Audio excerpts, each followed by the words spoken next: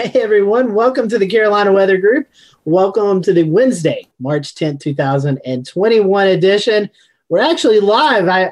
We were just joking. We hope we don't mess this up too much for you. But anyway, we're live tonight. We have Eric Webb as our guest, and we're going to be talking about, or we're going to be putting to bed, hopefully, the last of the winter of 2020, 2021, and all the close calls that we experience here in the Carolinas. So if you are new to the program, we'd love for you to chime in. You can do that many different ways by commenting on the Facebook Live or the YouTube page, as well as Periscope. We'll be monitoring those throughout the show. And if you have any particular questions that you want answered, we will do our best to get those answered for you. And we'll let Eric at the end of the show promote his social media so you can follow him and all of his really cool updates about not only winter weather, but La Nina, El Nina, tropical weather, all that good stuff. So before we start tonight, we do want to let you know that the dry weather is continuing out there. There's increased fire danger for much of the Carolinas. So we want to do our part in spreading the word and saying, hey, if you don't have to burn anything over the next few days,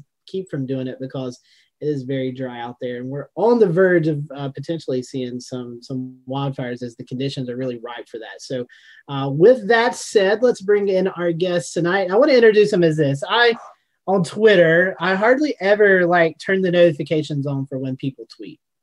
Normally, if I do, it's my sports teams. But Eric is the exception because if he is talking about it, then we need to really be following it. And that's in the winter weather category. So, Eric, welcome to the show tonight. I know you're a big deal here in the Carolinas. A lot of us follow you. So welcome to the show. And tell us a little bit about yourself and how you kind of got hooked into the weather world here.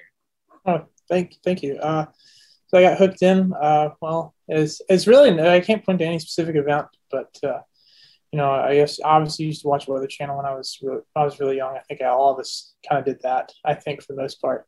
When I was like 7, 8 years old. I would say there's no particular event. It just kind of grew on me. And for a while, I used to play ice hockey, competitive. And eventually weather was kind of like a hobby to me. But then it kind of turned into, well, I think this is going to be my career because, if I get, 1 or 2 injuries playing competitive sport, I'm basically done, don't have a college degree, and I'm kind of screwed. So I didn't want to put myself in a corner like that. And so I just decided to, pursue it. And, I guess with winter weather, obviously I've always had a special place for that. I can always remember, I think, oddly enough, I think one of the first memories I have was when I was 8 years old. We had a snow 2 inches on my birthday here. That was really nice in 2004. And so that was really awesome. But of course it melted within 2 hours, but I skipped school that day because I said it's going to snow and there's no point in me going to school. And my parents were upset, but they said that was my birthday. They're going to let me pass on that. So I said, okay. And then, 2 hours later they canceled school and they tried to send everybody home. And I was like, well, let's see, there you go. But yeah, I mean, winter weather's always been so fascinating with me.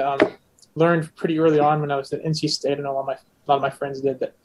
You always get learn about the warm nose, and you always got to respect that. There's always, I can remember only one storm, but almost always there's sleet or freezing rain. At least where I am, there's always rain, sleet, or freezing rain. It's always one of those is always involved. Except there was one case, February 11th, 2014, we had it was just a nice overrunning event, light snow all day. That was the only time I can remember in the last 20 years I've been here that we had snow start to finish. And it wasn't even a great storm. It was kind of And the places that got the good snow had sleet and mixed precip before then. So it's always just comes with it. And of course, tropics is just awesome. I used to draw these little hand maps and stuff and draw MJO diagrams and INSO stuff when I was in high school because I really liked it. I was passionate about it. And then I started that ensemble ONI, which, is on my website. I started that when I was undergrad. And so, it's kind of been something I tweaked in with. But now we're writing a paper on it and trying to get it published. So trying to get going. But yeah, anyway. I'm just going to derail us from the very beginning. No one else wanted to acknowledge the fact that Scotty thinks our tweets are unimportant? That only Eric gets notification status? That's what I took out of that. I'm digging myself. So I'm with you, Scotty. And we're digging ourselves in a hole here. You were talking about it, so let's talk about this thing, Eric, that all of us in the Carolinas like to talk about. We've got a lot of topics to talk about, but why is it Interstate 85 always that dividing line of the haves and the have-nots? I mean, we all have our guesses, so we want to hear your guess. Well, what is it about Interstate 85? Yeah, it's the interesting thing, I guess, with the highway system, I don't know, it just kind of goes back to the way it's built. So, I think it was built during the 50s, the Eisenhower administration. And so 95, for example, they built it right on the fall line because that was the furthest inland they could go without getting into the Piedmont. So that's basically why they put 95 right about where it is in the Carolinas. But 85, it's about as far west as it can generally go, I guess, without it starting to run really roughshod into a lot of the more significant terrain. And so it parallels the topography and the elevation. And so there's actually, there's the elevation in North Carolina, as you guys know, runs from I think northwest to, or not northwest, southwest to northeast, roughly about parallel to the direction of 85. And so, it just naturally fits, and when you look at snow climb over a long period of time, it fits pretty well with about where it is. So it's just, it's kind of fallen in the topography. So it's some elevation dependence, I think, that really plays into it. But as soon as you drop off into Georgia, that's not really as much the case anymore. It seems like once you drop off, across into northern Georgia, things are a little bit different. Of course, Atlanta's a pain to forecast for us. It's such a big city, it's such a massive urban sprawl, and like northern parts of the city could have 6-10 inches of snow, and the southern part could just have rain and nothing. Sounds like you, James, there in Charlotte. Yeah. Mm-hmm. Yep. Yeah. Well, Eric, I think that in a way you're a bit cursed with knowledge. You're really good at seeing cold air damming events come from a ways out. And that really is a curse for meteorologists in the Carolinas. Could you explain a little bit how cold air damming happens in the Carolinas and how you recognize it from 7 to 14 days out? Yeah, I guess, cold air damming is really interesting. So cold air damming, how we were taught that. And obviously I kind of knew before I went to undergrad, I kind of knew about it, like what it was associated with. But basically what happens is when you get some eastward component of the wind, so it's actually not northward, but it's actually an eastward component of the wind, and you have along a barrier. So the barrier we would say is the mountains. The mountains is our barrier. You have a long barrier pressure gradient force with lower pressure to the south or high to the north. You can actually get cold air damming without there being a high to the north. You can actually just have a low to the south, and you can still get cold air damming. You can get cold air damming with, even technically you could get it with a hurricane to your south. It's just the air's a little bit more buoyant and more easier to cross the mountains. So you have an eastern component of the wind. And so typically, at least in the wintertime, the air is not as dense cold, and it's less tempted to rise.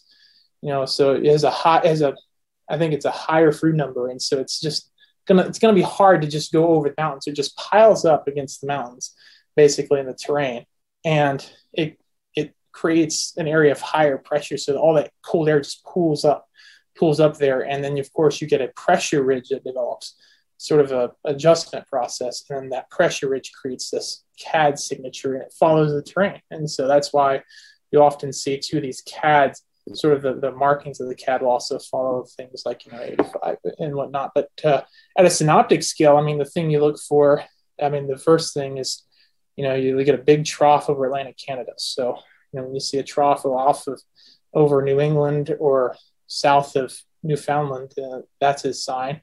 And then if you have a shortwave ridge coming in from the Great Lakes and a trough in the southwestern U.S. or southern plains that's ejecting east, that's like the classic signature for CAD. It doesn't get any more classic than that. And so when you see those features, like basically a negative PNA, Pacific North American pattern, coupled with that trough in Atlantic Canada and a ridge over the lakes you typically will get that, and you actually need that ridge over the lakes too, not just the cold air that's in place from that trough, but you also need a ridge over the lakes to sort of give you a lot of synoptic skill, forcing for descent and sinking from the upper levels. Because without that, you don't really get the pressure rises quite as much. So you not only need that cold air to get that hydrostatic adjustment, but you also need that forcing from the synoptic pattern, the waves themselves, to actually push the air down physically. And so it's the combination of those two. And so, yeah, I actually wanted to, so this was one of my first projects in Python when I was actually in grad school at UNC. I was like, man, I need to figure out what the heck is the SNOP 500 millibar pattern look like, with CADs and Miller A's. And so I did it. I was like, yep, this makes sense to me. The CAD one surprised me more than Miller A one. Miller A one was like just straight negative NAO. So like, oh yeah, of course. Yeah. I mean, tell me something I don't know. So, but yeah, the CAD one was a little surprising, and it's got a lot more nuances too, because the negative NAOs just tends to persist a lot more. Kind of like this winter, as you guys see. We had negative NAO almost continuous since that warming event. Once the warming event, that stratospheric warming event initiated it in January, we pretty much had continuous negative NAO almost until pretty recently. And those kind of patterns just kind of reinforce themselves. CAD just kind of, it's very nuanced, and it's dependent a lot more on sort of shorter waves and shorter wavelengths, cutoffs and whatnot. So, but yeah, and it gives you it's one of those things too. The models don't handle too well. It's because they're the GFS. It's obviously, you guys know the GFS and the Euro too. People think the Euro is a good model, so I should just use it for CAD, but the Euro also suffers from the same problems as GFS. It's just overmixes the boundary layer, and it's such a shallow layer of cold air, and then it sort of feeds back on itself because if it overmixes it in one location, the CAD boundary moves up, then it overmixes it at the next location, and just those errors add and propagate on top of themselves. And so, I would say, CAD's a really interesting phenomenon. It's present in most of our events, but we don't necessarily have to have it to, get sleet and freezing rain types. We'll find a way. We often find new ways to mess things up and screw it up. So that's kind of what I've learned there are some rules and general things to go by, but we always find a way, it seems like, to kind of get screwy. Absolutely. It's complex. It absolutely is. Eric, we are live tonight, which we haven't done in a while, and we just got to really, oh my gosh, look at that. James has already got it on the screen. We just got this comment. So a lot of folks know Eric from Twitter, but perhaps they haven't seen his face before, but they do recognize his profile image. So which way am I pointing? This way. That's what Eric's profile photo looks like. And this, if we can get, that's on my screen, this is what Eric actually looks like. So Eric, it's kind of funny. I'm making this laugh here. There's a face with the image. We're joined by our friend Christian Morgan. I want to bring him in because Christian, we're going to talk a little bit about the missed opportunities this year of wintertime. And Eric is talking about the CAD. And you guys live in CAD capital, I believe, there in the Gate City. That's what it says when you drive into the city. Welcome to Greensboro, the CAD capital. The CAD capital and Rainsboro is what we've called ourselves lately. Thankfully, we've had a stretch of dry weather, though. But you're right, guys. I mean, it's just CAD event after CAD event after CAD event. And, you talk about that, and people outside of North Carolina, of course, you have a CAD event and a wedge set up again as you get over to the Rockies. But around here, if you say CAD, people know exactly what you're talking about. You talk about cold air damming, and people just, now they've become accustomed to knowing what it is. And you just say that, and they're just like, oh, you just see this like pain wash over them. So yeah, and the events have been very plentiful this year, no doubt about that. It's like the TikTok meme. Tell me you live in North Carolina without telling me you live in North Carolina. Well, let's talk about it. I think we've termed it. James has termed it in our tease tonight. It's the winter of missed opportunities. Where did all the snow go? So let's kind of give a setup, Eric, as we were diving into winter. It was looking like a La Nina. And normally La Nina is kind of just tranquil around here, not much going on, but it certainly wasn't like that this time. Yeah, it was certainly very different. I mean, yeah, we all look at those really nice composites of INSO, even when you look at 15, 20 events, it's like, this is what it should look like every time. But there's so much interannual variability. This year in particular, it behaved a lot more like an El Nino, to be honest. It was a lot more like that in many ways. Exactly why that happened, it's kind of odd. I think part of it could be just the fact that it seems like the jets were pretty far poleward into the north this year from normal, and so we had some sort of long-term signal, I think, getting forced in there. But there's also just a lot of randomness too that happens because of that. And one of the things that kind of signaled, I guess, early that period of, we had that prolonged period of blocking the North Atlantic, right? The negative NAO, that's also what contributed to our CAD events, a lot of CAD, and I can kind of explain that a little bit later. But and then so the kind of the precursor signal you see to like this they call this sudden stratospheric warming events is you get a big trough over northeastern Siberia, or it's often associated with what's called the West Pacific Oscillation, or it's part of that. But basically, when you get in the positive phase, you have just the planetary scale waves, or these waves that are not just individual troughs and ridges; they're thousands of miles in scale.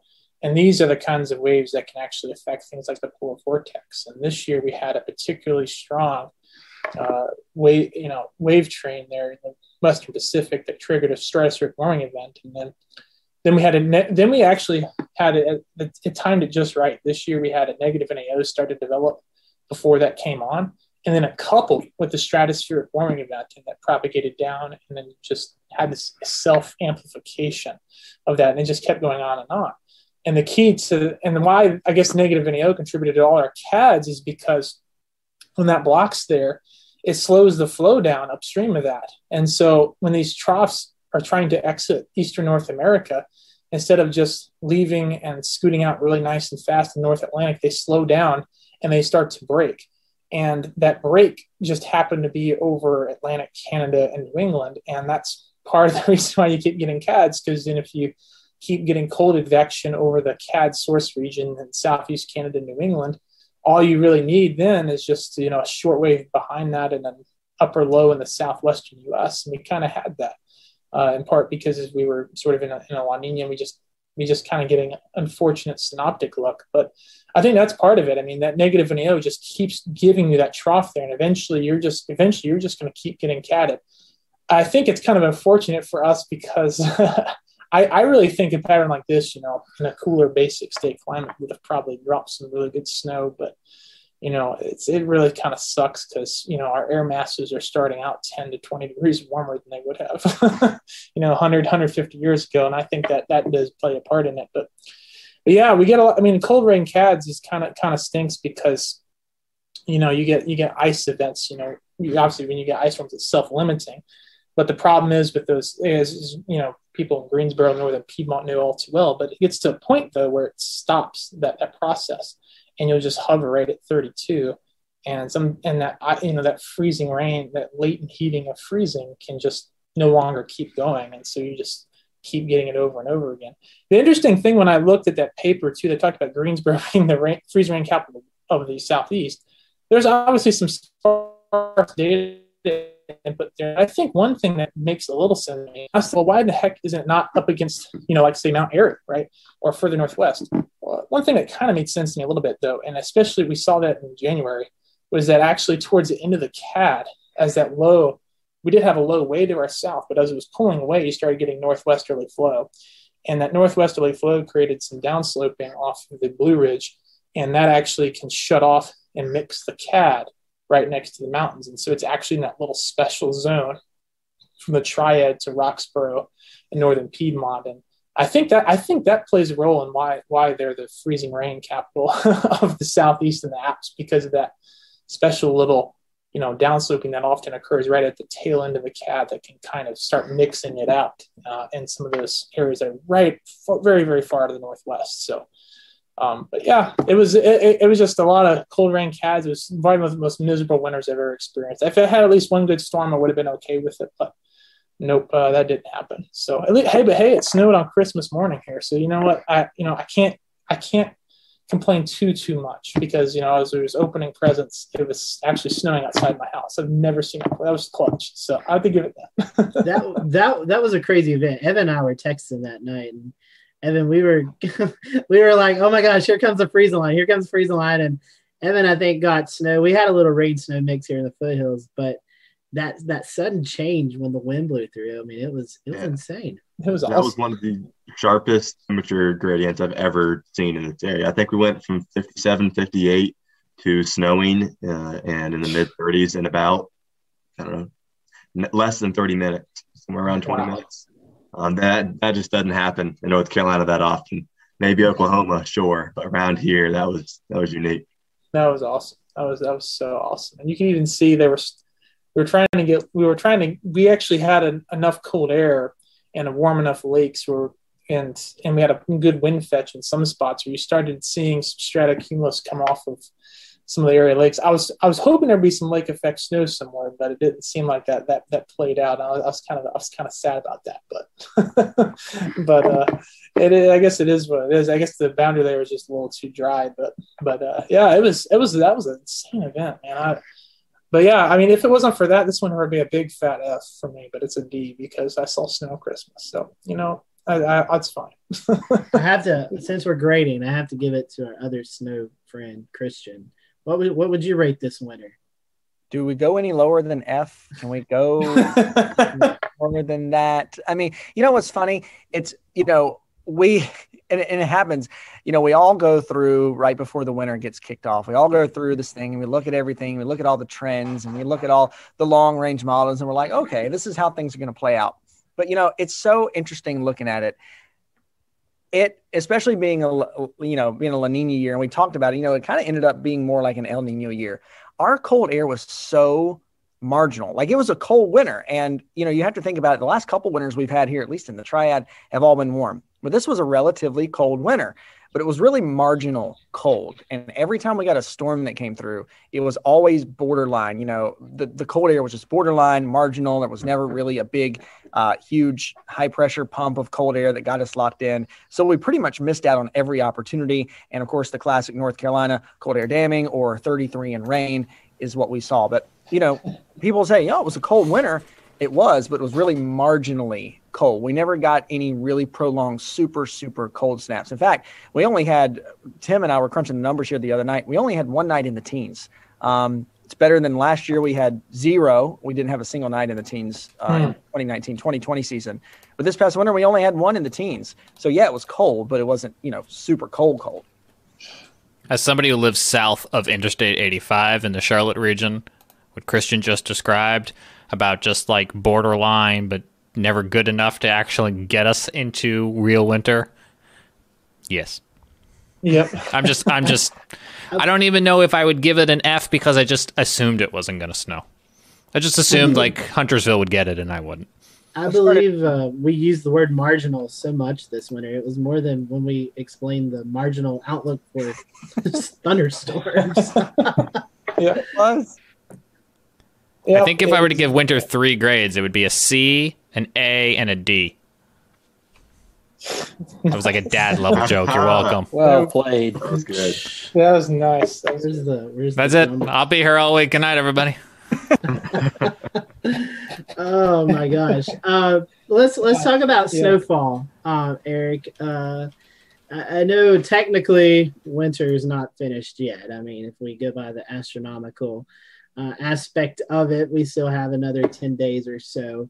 But how has North Carolina fared, in the snowfall department? Was there any winners or any? I know there's a lot of losers, but were there any winners? Yeah, there were quite a few. Obviously, for the mountains, if you were in the elevation, you actually, by the latter part of January, you actually had normal snow, at least normal snowfall by then. And then, of course, we had a little icing on the cake from a few other systems there. So the mountains did pretty well. And then it was basically kind of like middling snowfall, across parts of the coastal plain, northern Piedmont. And then it was basically almost a shutout. It actually was a shutout in places like Columbus County, Brunswick, down in the southern part of the state. So south of Fayetteville, south of about Lumberton, Elizabethtown, there was literally nothing. So those were definitely losers. But I'd say the winters, the northern coastal plain, at least they had at least one storm. If you want to say there's any losers, I think it would be from the Triad, especially north of the Triad. We're having 2 or 3 really legit ice storms, in a row, and having those ice storms was just bad. But yeah, we talked about how this winter was just so marginal, and so it was chilly, but it was marginal. That's on a hemispheric scale. That's kind of a symptom of when you're in a negative NAO and you don't have blocking in the North Pacific. And so when you have a negative NAO, if you look at the correlation maps, which I'm sure you guys have all seen, negative NAOs. Oh, it's chilly in the Southeast. Yeah, it is. It's chilly and cool, but negative NAO by itself is not necessarily a prerequisite for that. And so what we have, and normally to get negative NAOs, you tend to have a trough in the North Pacific, because there's actually a wave train that goes on into these waves from the Pacific propagate into the stratosphere. And at times, except this winter, obviously it was a little different, but when you have typically in normal conditions without a stratospheric warming event, you have a polar vortex, when these waves in the Pacific are, say you have like a low in the Pacific, the energy from that wave will propagate, and there'll be less downward propagation into North America. And so you'll tend to get a ridge over, say, like north central Canada and into Greenland. And so you get a negative NAO. This year, negative NAO, we just didn't have a lot of cold air. It was all marginal because the Pacific wasn't really cooperating. We didn't really have a legit block there. And when we did get one, which was towards the latter part of January and into February, we just didn't get the right wave pattern. We had the vortex sitting basically over Lake Superior, and all that had to happen, literally all that we had to do is to get that vortex from Lake Superior and push it to like Toronto, and then we would have gotten blasted. With snow. So all the snow that was in Texas, you saw in the Mid-South, that would have been here. And so it was very frustrating because I knew how close it was. And some of those GFS runs that showed, snow like that, I'm like, well, yeah, that, verbatim. But if you look at the pattern and why it was making that, you're like, well, if it actually does, that pattern actually goes to that, then, maybe it's something like that could have happened. So yeah, it was just a missed opportunity. But yeah, without having high latitude North Pacific blocking, these air masses don't tend to be super cold. So you tend to get a lot of continental polar air masses in negative NAO just by itself. So it needs to have a friend, negative EPO or some sort of negative WPO, just to send some air from Siberia across the pond. Because without that, you're just going to get these marginal air masses, which sometimes they do work. It's just, we just suck, I guess, is all I can say. I think there's a few times it just didn't line up just right. We could have really made it work. But Eric and Christian, I want to get your opinion on one more thing, and then we'll kind of transition. And Christian, I feel like you and I have talked about this, but what's your take on the models this year? It seems like they really just kind of struggled this year. What do y'all think? Yeah, really rough. And Eric can probably break this down even a bit more. But in a simple, easy way to explain it, we didn't have as much going on in the air. There wasn't as many airplanes and aircraft. And we get a lot of our data from models from that. And so I think they kind of struggle with the lack of that. You think about COVID and how it impacted pretty much everything. It really impacted the weather too, and impacted our forecasting abilities. And, I don't say that for that to be a cop out. It's like, oh, we didn't have enough data. But really, the lack of data, I would definitely think contributed in some way, shape, or form. Eric, can you elaborate on that? Yeah, I think so. I've seen, so from the Europe, ECMWF, they came out with an article and they said there was no significant difference in their forecasting, but I tend to think it could have had some effect. I don't think it's zero, even if it's not measurable or significant in some sort of measure.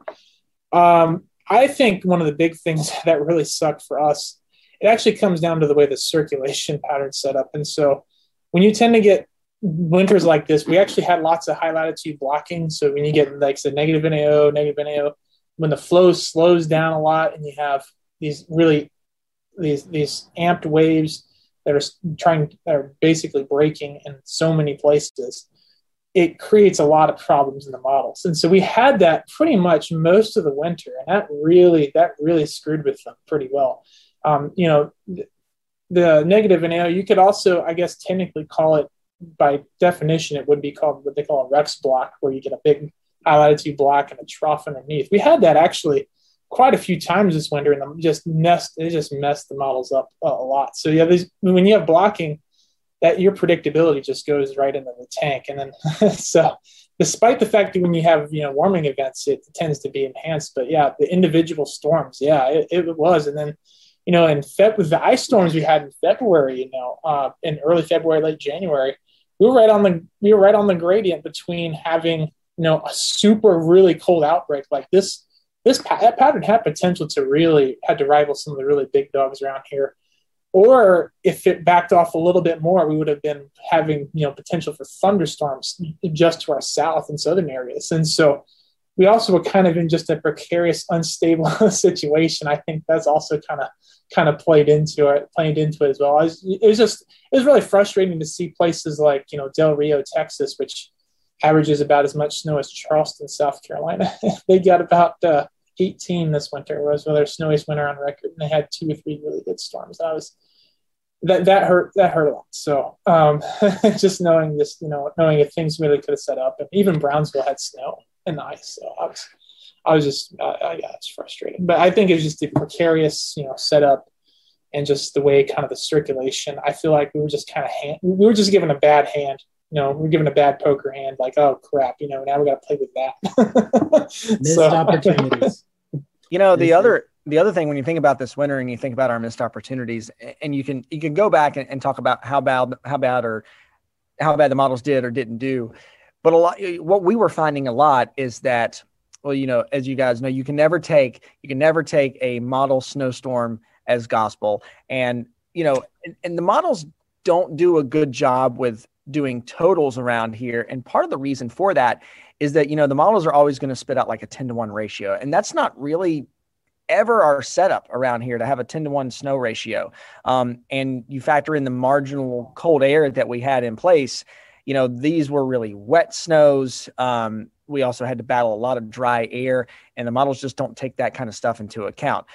So, where we would cut totals in half, if not more than that, I mean, we still ended up on the higher side of things more times than not this time around. Mm-hmm. Yeah, it was just just handed bad hand after bad hand. Sometimes you get handed a good storm every once in a while. With 2018 we had one of those mid-January. We had that upper low come through. And you knew it was going to be all snow start to finish. You just had to forecast how much QPF you're going to get, and because there was, it was all driven by CVA, and there was no warm advection. So I said, okay, this is actually going to be snow, and it's going to be snow start to finish. It just has to be, cold enough. But yeah, we just handed bad storm after bad storm, and just a pattern that, is just notoriously harder to predict, I think. I think the data, hurt the models maybe a little bit, but yeah, I think just a combination of things just kind of screwed with us. Yeah, it was frustrating.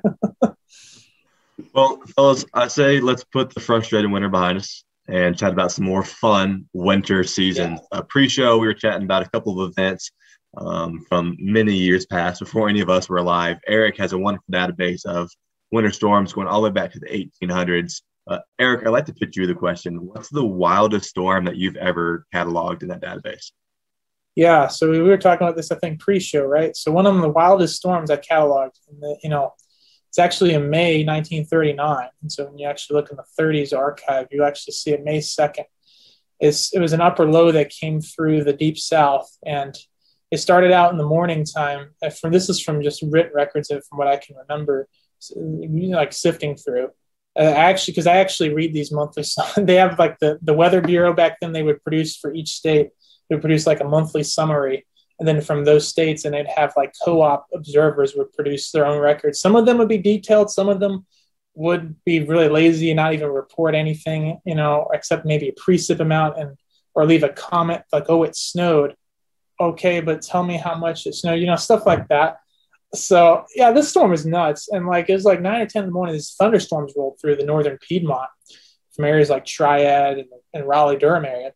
And then what started happening is it stormed enough, and the column aloft was cold enough that this rain, this heavy storm, started to change and mix with sleet and grapple in places just outside the Triad and in Raleigh-Durham. And then it was actually cold enough aloft that it started to change to snow about 10 o'clock in the morning in May 2nd, 1939. So I actually know the hour because there were 3 separate co-op observers in Roxborough, Oxford, and Henderson that actually wrote in their logs nicely. They said it changed to snow and sleet about 10 o'clock in the morning on May 2nd. This is in May. And then it's kept doing that for about 2 hours. And they had about 1.5 inches on the ground. Of course, Roxborough and Oxford and Henderson. And yeah, it was thunder snow. They said there was lots of thunder and lightning. It was mixing with grapple and sleet. So you had thunder snow, thunder, sleet, thunder, thunder, a thunderstorm. You had everything kind of all at once. And it was in May too, which is nuts. Which I was like, that's just absolutely insanity. So I didn't think I would ever see a storm that late in the year, but yeah, so it can. Well, I don't think it can happen now, but because it's just because it was really crazy about it is I think the latest trace of snow, even like DC, like Washington DC, is like April 28th, and I think I'm like, dang, it's 4 days later down here, so it's had to be super anomalous. That storm's right up there with its November 2014 storm. You guys probably remember where there was an upper low that came through the south, and it snowed about 4 or 5 inches down in South Carolina, Columbia, Gilbert, South Carolina. I couldn't believe that. I said, there's no way. I had somebody from there giving me pictures, sending me a ruler. I said, you got to be kidding me.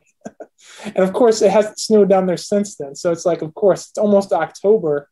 It snows, and then for the next 5 winters now, just kidding. I'm just not going to get it. So, yeah, that was the craziest one, I'd say. I don't know if Weather Twitter would survive that kind of an event nowadays. I think it'd pretty much melt down. Oh yeah, I would have melted down. The snow would have melted down, but and Twitter, yeah. The snow would have probably melted before it even came down to the ground here. It's just, I live in one thing I noticed when it snows here is my yard, it always melts first. And I think there's a volcano or something underneath my yard. I don't know what it is, but apparently, I don't know. Either that, I think part of the problem is my fault, because every time we get a good snow here, I make a snowman and I take all the snow in the yard, and so my albedo goes way into the tank.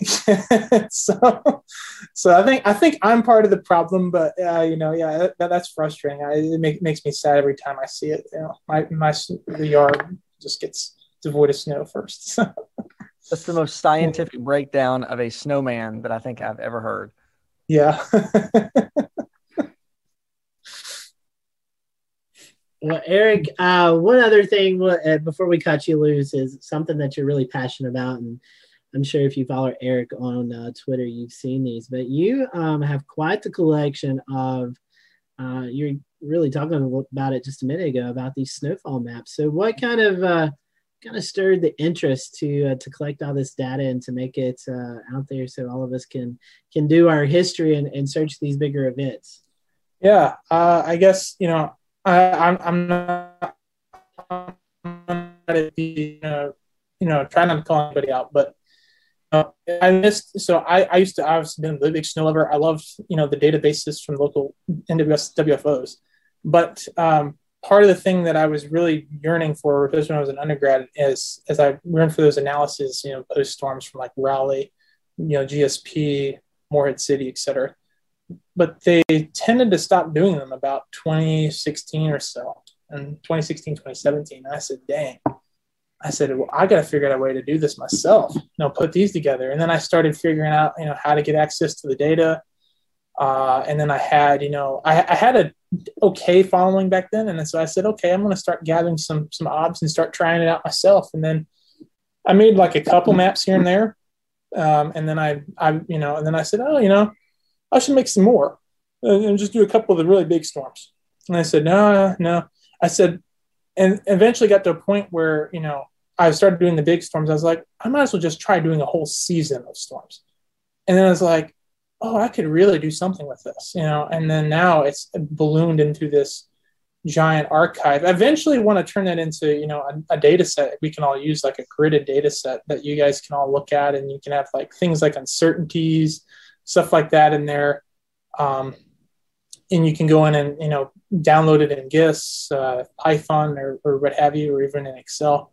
I eventually want to do that at some point, but I'm probably years away from getting to that point. But yeah, that's what drove me to do it, was just, not having the access to those maps from, I was like, I want to make it myself. And now I just do it regardless. I just do it because I find it's also easier to analyze a storm when it's right after it's happening versus when you wait. You take a couple years off, you try to go back, some of those pieces of information kind of just get lost in the wayside, and they kind of get lost at time. And it's harder to find them. And so I try to do it right as it's happening, because it's a lot easier, because I've started to find it out the hard way trying to do storms from like even the 80s and 90s. It's like, man, I wish you guys would have done these back then. That would have saved me a lot of heartache, because there's lots of issues with stations and all that kind of stuff. But yeah, that's kind of how it started. And then I was like, interested in like, hey, I want to see, if there's any correlation with INSO or things like that. And there's a little bit of one. I mean, when you have, La Nina winters like this one are usually, they're usually drier than average, and they're usually less snow than average, but there's only a signal in the mountains in the Northwest Piedmont. El Nino winters tend to be when you get your heartbreaks. If you're like heartbroken when you're in like Raleigh and Charlotte, you tend to get it broken more than often than not. There's usually a big seasonal gradient, bigger than normal, between say like Raleigh and Greensboro. And what was interesting is when you look back even to the 1890s, this 2010s is actually has the biggest, as far as a decade average, the biggest seasonal gradient between RDU and GSO in the last 120 years. And so maybe there's something going on in the climate that's forcing that. Maybe just getting bigger storms, just warmer and bigger storms, or it's just hardly bad luck. But yeah, this past decade, there's been a lot more heartbreaks than normal, I would say. And so I kind of had to feel for folks down there in the Triangle. And for you folks who live in Raleigh and wondering why Greensboro gets all your snow, you can write Christian Morgan at WFMY. He'll take all those fan letters there. All right, guys. Well, we're approaching closing up shop here. Does anybody else have anything to throw out there before we kind of end? I had one thing I wanted to ask. Go ahead, Frank. So anyway, Eric, if those folks out there who have some technical interest in trying to make those maps can give folks an idea of what it takes to create those maps, what sort of knowledge you have to have, what sort of programming skills, and what computer software you need to put those things together. And a typical snow map that you have, how much time does it take for you to put, say, one of those maps together that covers one storm? Yeah, those are all really great questions. So I guess it helps having, a little bit of programming skills. So I guess to make my maps, I actually downloaded, I think from the USGS site, they had like county and state shape files. So I actually got Python, and Python's a free software, so anybody can use it. You just got to download it on a computer and just follow. It's actually super easy today. You can just download Anaconda, and it does a lot of the installing for you. So you just only have to do like one line of code to install a lot of the packages. And so I highly recommend getting Python and Anaconda sort of as a package. It's really helpful. And so it kind of gives you like a state map. You could do like, county, the section area. You could do 2 states. You could do a region. You can kind of do anything you want with that. And so that's a good place to start. I actually use a photo editing software. I've tried using GIS before, but I like having a little bit more control over it. And I've done, so many that I start to recognize like terrain features. I start to remember like, typically where all those things kind of lined up. But yeah, I use this photo editing software called pixlr.x. That's actually what I use to draw each one. And I usually spend about 5 or 6 hours doing it. And it starts usually with gathering NWS obs from social media, from you guys. All you guys really help out a lot with that, scouring that. And I scour forums And then any miscellaneous sources, so like going on Facebook and stuff. So it usually takes 4 or 5 hours to do a map and do it kind of right and tweak it up. But yeah, it can be a lot sometimes, but it's worth it in the end, because when you do the storm, you really have to do it right then and there, because if you wait, the longer you wait, the more you're going to forget some of those things, and some of that data that was easy to access, it's just going to kind of go away. And so it's usually important to just get it out now, at least have something there. I also go to this site, the Midwestern Regional Climate Center. They have a really nice site where you can go in and you can make, they don't do a lot of the quality controlling and stuff. And so when I make a lot of maps, I do a lot of that. But they'll give you like spatial interpolated maps, and they'll give you like lists of observations. And they actually have maps of theirs that go back to 1900. And so I actually use that to help guide some of my older maps as well, and see if I missed anything, because sometimes I often do. And I also go to so for the older maps, one of my main there's two go-tos. I go to the Southeastern Regional Climate Center. They got the Now Data site. That's a great user interface. It's awesome. You can also access this through NWS. And then I go to the NCDC IPS Image and Publication System site. So I actually look at each publication. So the weather bureaus post their monthly summary, and then I go in through each ob and actually check it. And if there's anything that I change, or if there's any, special, obs or anything that I correct from that observation, or is anything that's not directly reported. Let's say this happens a lot. This is a good example. Let's say you go check through the ob and it says trace of snow reported in the comments on say it's March 19th, and you look beside their obs, rainfall and snow, and they don't report anything. Like, what the heck? So then I go in there and I actually write it down. I said trace. I said observer reported in comments, or things like that. And so it also takes some meteorological intuition as well, because sometimes you'll see just like QPF amounts, and you'll get like snow reported, and then you'll have to use some intuition about nearby observations and stuff like that. So some of that actually comes into play sometimes, especially with those older storms. So that's why I try to get it done right then and there, because it's easy. It's much easier then. Yeah. So Eric, as we close up, how can we follow you? What's a good way to follow you on social media? I know you have a website, so we'd love for you to throw that out there and let all our followers and listeners and watchers know how they can follow you. Yeah, you just follow me on Twitter, or think Weber Weather. Yep. And you can go on weberweather.com, which is, I think it's pinned to my profile page. So I got my snowfall archive on there. I'm still in the process of building that. So it's not complete. It's about halfway there, I'd say. And then I got this thing called the Ensemble Oceanic Nino Index. I also highly recommend that. It's something I've been working with about as long as my snow maps. And it's actually part of it was what I did my master's thesis on. I eventually plan to actually put my master's thesis up, like the PDF of it, so you guys could obviously read it if you'd like.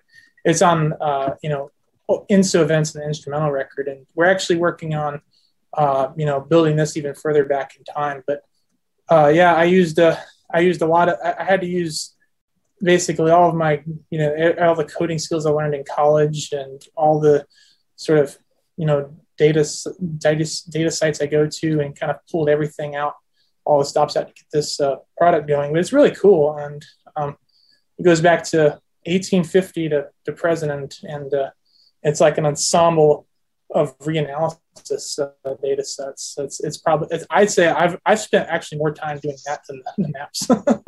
I'd say just getting that done.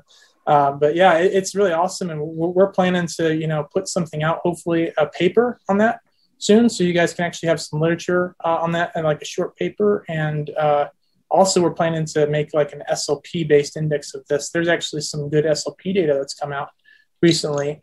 That's even prior to 1850 that we could try to at least look at and maybe corroborate with like proxy studies and things like that. So we're trying my best to expand it. But yeah, it's really cool. You can see like, these INSO events, there's like this centennial.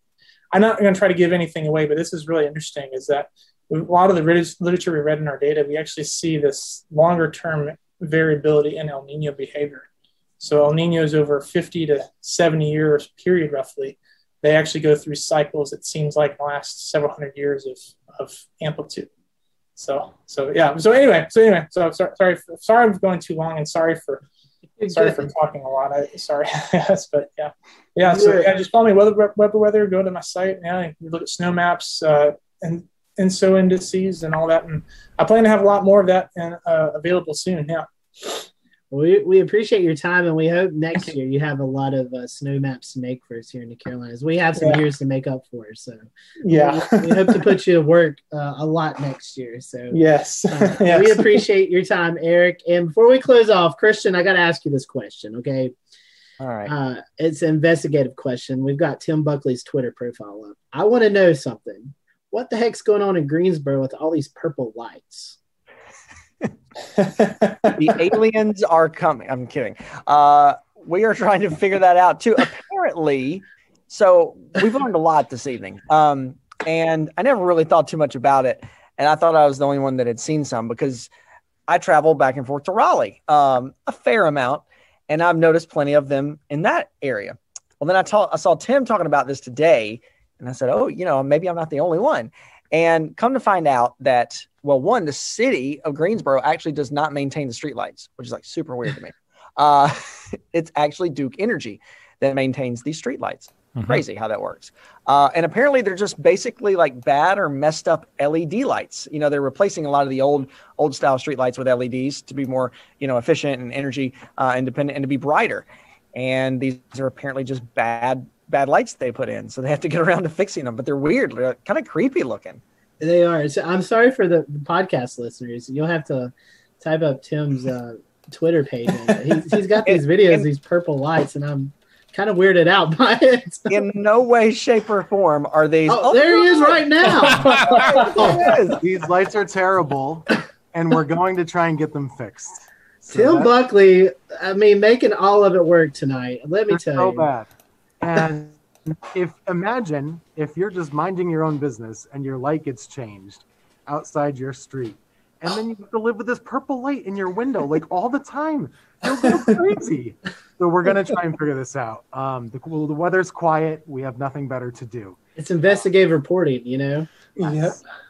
We're on the task, so we'll see what happens. Well, thank you, Tim, for that. We expect a follow up next week. Okay. Yeah, we're working on it. All right, that's all I have. James, you have anything to add? I can't top that. No.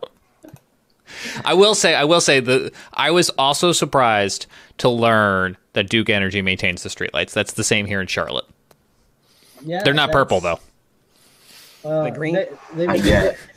They may be coming soon. James, before we close out, we have a cool opportunity coming up at the end of the month. You want to share that? We do. So we have a storm spotter training coming up at the end of the month. The National Weather Service Columbia office and the Carolina Weather Group would like to see you join us. It is going to be Friday, March the 26th at 6:30. You live in the Carolinas, you live anywhere in the United States, come on out. This is going to be a virtual course. It's free. It doesn't cost you anything. You need no prior experience. And the great folks at the National Weather Service will teach you how to observe weather in your own backyard. They are looking for things like snowfall, like we talked about tonight, or rainfall, or in those scenarios, severe weather observations. And you can become an extension of their eyes and ears by taking this training, becoming a verified storm spotter, and joining the Skywarn network. So again, this is free. It is Friday, March 26th, 6:30. No previous experience is needed. You can join from wherever you are, and we will put the link on social, or you can find it at carolinaweathergroup.com. And I signed up to bring virtual pizza, so that contributed. Oh, yeah. I'm coming back for this. I expect all of y'all to bring something as well. Evan, you've put up something cool on the website. It's starting to become spring, and so we're wanting to get out there and get active. So tell us what's going on over there. Yeah, so we've been doing lots of renovations to the website.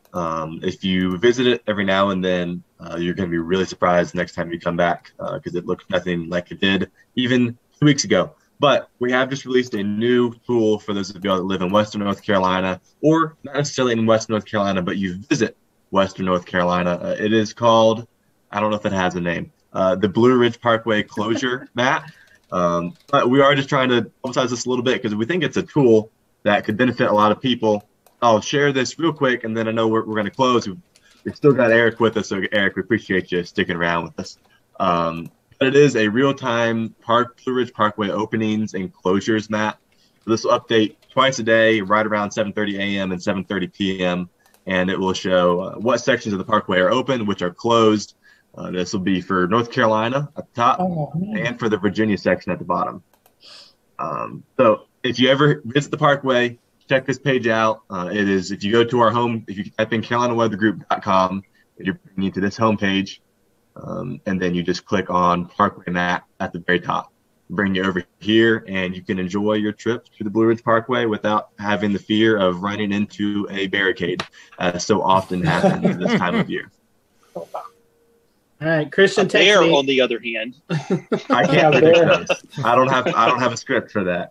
Man, Christian texts me. His computer's about to die, so Christian, say bye. Bye. No, seriously. Thanks for having me. Eric, as always, learn a lot from you. And Frank, Evan, great to see you guys too. Appreciate you having me good on. to see you. Go get your milkshake now, okay? Oh, stop it. All right. Thank you guys for watching the Carolina Weather Group. We hope you enjoyed this live edition.